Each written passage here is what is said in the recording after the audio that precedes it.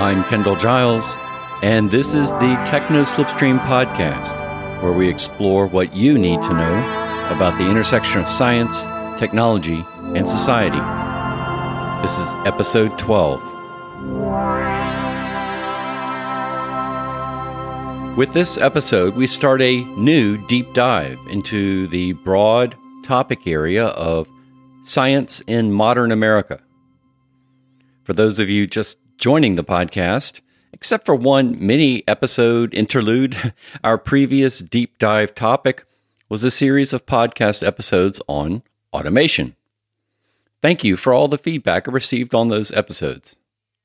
But starting with this episode, we'll be leaving automation and diving into new territory. There are two reasons I thought exploring science in modern America would be worthwhile. First, from a utilitarian standpoint, this semester at Virginia Tech, I'm taking a graduate course on science in modern America. So since I'll be researching, reading, and thinking a lot about this topic over the next 15 weeks, to me, it makes sense that this topic is a natural parallel for this podcast. Second, I think exploring science in modern America is particularly timely right now in America, based on what is going on in the world around us. If you think back to the naive views we had just last year during the COVID crisis, we were thinking, if only we had a vaccine, once we get that vaccine, we'll all be saved. Yet, in reality, once we actually got the vaccine, a significant portion of Americans actively resisted taking the vaccine. Governors enacted legislation to prevent people from wearing masks and from receiving the vaccines, and many leaders and many in the media actively promoted misinformation. So much so that, according to the Mississippi State Department of Health, at least 70% of the recent calls to the Mississippi Poison Control Center have been related to ingestion of livestock or animal formulations of ivermectin purchased at livestock supply centers. Clearly, there seems to be a broad cultural misunderstanding of science and expertise in the United States in the year 2021. So with the theme, Science in Modern America, therefore in this podcast series, we'll explore what we mean by modern science. How does modern science differ from earlier ways we practiced science or tried to understand the world? And more broadly, what do we mean by being modern? We'll also look at science in America and how our specific society and culture has influenced or has been affected by science. So to start this new podcast series, I have 4 articles that look back to science in America during a period in time when we were not yet modern. In many ways, America in the mid-19th century to the start of the 20th century was a developing country in our culture, our identity, and our institutions, especially our scientific institutions. Thus, to better understand science in modern America, we should first take a look at science when we were not yet modern. The 4 articles are Science and Social Values in 19th Century America, a Case Study in the Growth of Scientific Institutions by Charles Rosenberg, Eugenics in North America by Daniel Kevles, Science in the Cradle, Millicent Shin and her home-based network of baby observers 1890 to 1910 by Christine von Oertzen, and Detecting Negro Blood, Black and White Identities and the Reconstruction of Sickle Cell Anemia by Keith Wailoo. In this podcast episode, I'll go into more detail in the first article, and I'll summarize the remaining 3 so that you can explore those on your own if they catch your eye. But just know that each of these articles, I think, provides a glimpse about science in America when America was not yet modern. Okay, let's dive in. The first paper we'll look at is Science and Social Values in 19th Century America, a case study in the growth of scientific institutions by Charles Rosenberg. Rosenberg is the Ernest E. Monrad Professor in the Social Sciences at Harvard University, and he has written widely on the history of medicine and science. Since we're jumping back in time, before we get to the paper, I just want to refresh our memories about the particular time period in the U.S. the paper focuses on, which is the mid-19th century, the 1850s. Just to give a few data points to sketch a picture of America back then, consider that in 1850, the U.S. had just added California as its 31st state. Utah and New Mexico, for example, were just territories. They weren't even states yet. American society itself was grappling with issues of not only what states are part of the country, but also who can be part of the country, who is even considered a person. America still instituted slavery in the 1850s. Abraham Lincoln became president in 1860 after running an anti-slavery campaign, and in 1861, the U.S. Civil War started. Economically, the U.S. in the 1850s was very much focused on agriculture. In 1862, the Morrill Act granted thousands of acres of federal land to states, in part for them to create land-grant universities to focus on practical education, especially in agriculture and the mechanical arts. My own university, Virginia Tech, first opened on October 1st, 1872, as a land-grant university, with the founding name Virginia Agricultural and Mechanical College.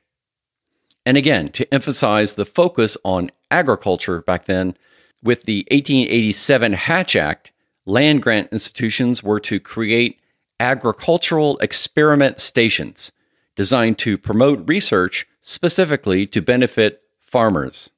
Okay, now on to the paper. The first paragraph of this paper is bookended with two great sentences that really, I think, give the flavor of the entire article. Rosenberg starts the essay with, "In any culture, some values favor and others retard or positively oppose the development of science." And he finishes that first paragraph with, "Like the transplant of any tissue, the organic structures of science may well be rejected by inappropriate hosts." I love that. In the paper, Rosenberg focuses as a case study on the role of social values in the creation of these scientifically minded agricultural experiment stations. In particular, he details the efforts of two students, Evan Pugh from Pennsylvania and Samuel Johnson from New York, two Americans that were part of a large group of students who studied chemistry in Germany. Pugh returned to the U.S. after his studies and was instrumental in creating Pennsylvania's Agricultural College. And Johnson became a professor at Yale and helped to create the first agricultural experiment stations in America. Now, one of your questions might be, why were Americans going to study in Germany? Recall our new podcast theme, Science in Modern America. Unlike today, where the U.S. is known around the world for its university graduate research programs in both science and technology, this was not the case in the mid-19th century U.S. Back then, most U.S. faculty members were just teachers in colleges. They were not expected to or had training in doing scientific research. So Americans who wanted to do scientific research had two basic options: become an employee of one of the few large corporations that had corporate scientific research programs, or go to universities that had formal graduate research programs, such as the universities in Europe. While some Americans did choose the corporate route, some chose the university option. For example, traveling to countries like Germany to attend universities in Berlin.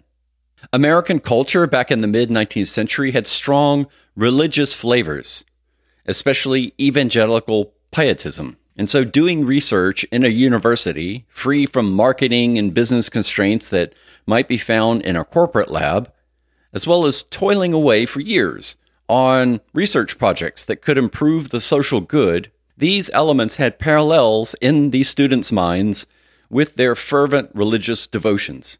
Today, we might view their ideals as a bit prudish, but their religious idealism colored how those Americans viewed their fellow European students, since Europe in general was not nearly as saturated with evangelical religious fervor. For example, one American student complained about German students whose only pleasure seems to be in drinking beer, smoking pipes, and fighting duels. Another reflected about his American countrymen back home. It is only since coming to Europe that I have been able to understand my own countrymen and appreciate their good qualities. I believe that I can say with pride that there is not a more moral people on earth than our own, and this will account for some of our social habits, which I often see criticized. Another social force in the U.S. at that time was the spirit of manifest destiny, which drove Americans to expand across the North American continent to add territories and states to the growing United States.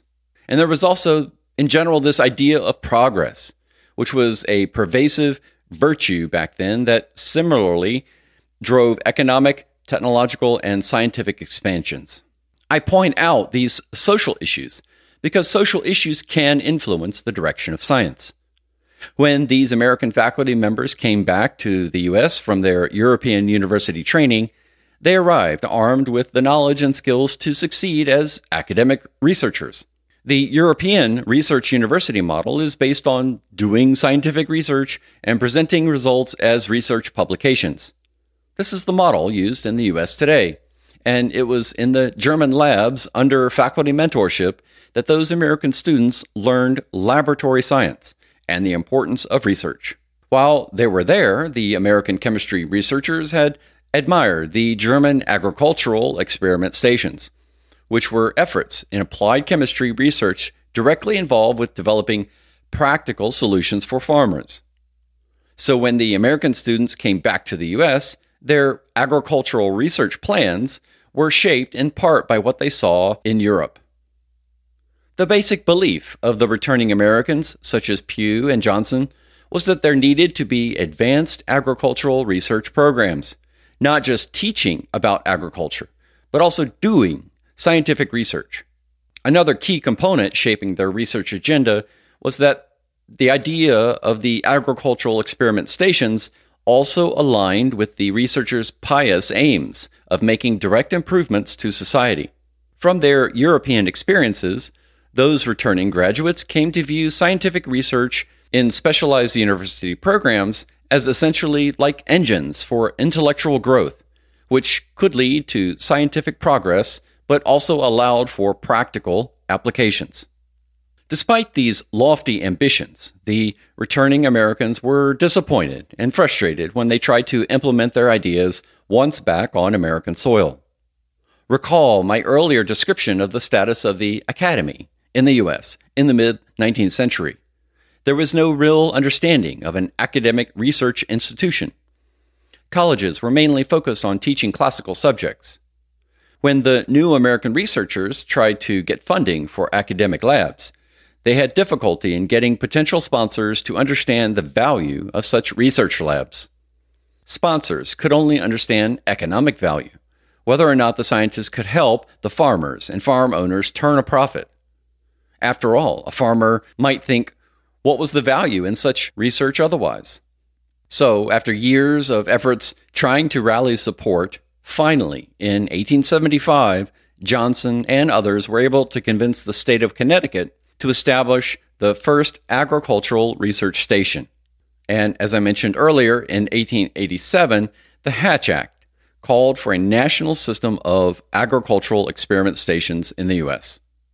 Yet, despite these efforts, and though the agricultural experiment stations did play a role in developing the economic growth of American agriculture, the agricultural experiment stations did not reach the idyllic goals of the initial leaders like Pew and Johnson. More serious academic researchers who came later did not like the project's focus on practicality and the need to turn a profit for the farmers being helped. Autonomy is one of the reasons academic researchers like being academic researchers. They like being able to pursue interesting theories and ideas no matter where they might lead. And as an aside, they don't like being told what to do. The scientists helping with the agricultural experiment stations, however, were always tethered to helping specific farmers with specific needs. The work was too applied for those scientists who came after the founders trained in Europe and who were raised within the cultural context of the 1850s, like the idealistic Pew and Johnson. So that short arc is it for the scope of the paper by Charles Rosenberg. The main point of this case study was to illustrate how the culture and social values of the 1850s in America, along with the experiences of young scientists traveling and training abroad, served to shape the scientific institution of the American agricultural research stations. I thought this paper was interesting because it highlighted a time when academic research programs in American higher education were just being developed. I mentioned Virginia Tech's origins as a land-grant university in 1872, and in 1876, our nation got its first research university with Johns Hopkins University in Baltimore. The United States was a developing country at the time, and for a scientist, unless you could provide an immediate result or return for someone's investment, you weren't of much use. It took time to convince U.S. governments, leaders, and society in general that there was a benefit to research, that science could become an engine for innovation and growth. Now, that realization in the U.S. will come later. I expect to talk more about that specific benefit of science and the time when America had its scientific engine light bulb moment in a future podcast episode. But at least here, in the 1850s, that cultural scientific sophistication was just in its infancy. Now, as for the other three papers I had mentioned, let me briefly summarize them here in case you'd like to read them yourself. I had mentioned about America in the mid-19th century, the economic forces of manifest destiny and progress in general. In business, especially towards the late 19th century, the ideas of scientific management were taking hold. We discussed this way back in episode 2 of the podcast regarding Taylorism and the push to automate factory workflows. Socially, America was captivated by social Darwinism, how the ideas of natural selection, or so people thought back then, meant that we could use measurements of people to categorize them into things like intelligent or imbecile or white or black. These traits could then be used to forecast who will be a success and who will be able to usefully contribute to society, and, contrary, who will not. And during that time period, admiration for the principles of eugenics meant that Americans should perhaps only keep in society those who are smart, successful, and who can contribute to society, i.e., we should get rid of the undesirables. That is precisely the focus of the paper Eugenics in North America by Daniel Kevles. I think this paper is worth looking at, especially because you can see flavors of a resurgence of similar eugenics ideas in society today. Look, for example, at the arguments people give to support the ideas for who can immigrate into the country and who can vote. The paper also illustrates early science and the rationales, or lack of them, for turning flimsy scientific evidence into law and social policies.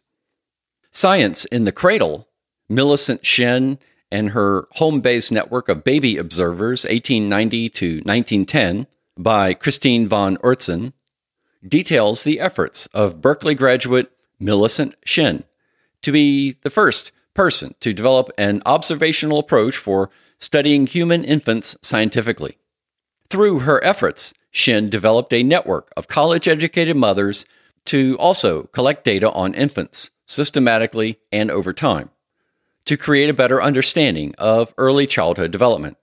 So this paper is interesting because it shows the difficulties in crossing the boundaries between male versus female social norms, the university versus the home, and scientific expert versus public amateur. The paper also broadens our conception of who can do science and where science can be done. The last paper I want to mention is Detecting Negro Blood, Black and White Identities and the Reconstruction of Sickle Cell Anemia by Keith Wailoo. This paper details the long, arduous journey science took to develop an understanding of the sickle cell disease and the sickle cell anemia disorder. Along the way, we can see how the decisions the scientists and physicians made, the conclusions they made based on the evidence they, I'm doing air quotes, which you can't see in the podcast, saw, were influenced by their social values. Essentially, they viewed the blood of black people as deficient, a view that had a role in America's racial segregation and housing policies for decades to come. With today's problems with bias in machine learning and artificial intelligence, it seems that we're still struggling with some of the lessons from this paper. That data requires interpretation in order to construct meaning, and interpretation by humans, and by extension, interpretation by machines built by humans, remains quite the slippery slope. And with that, we wrap up episode 12 of the Techno Slipstream podcast. Thanks for listening, and right now, unless, of course, you're currently driving, please head over to patreon.com/Kendall Giles to our Patreon page to sign up. In addition to supporting the show, on Patreon you can sign up to get the show transcripts, including links to the articles and books discussed in each episode, as well as additional writings, such as the new Lifestream guides.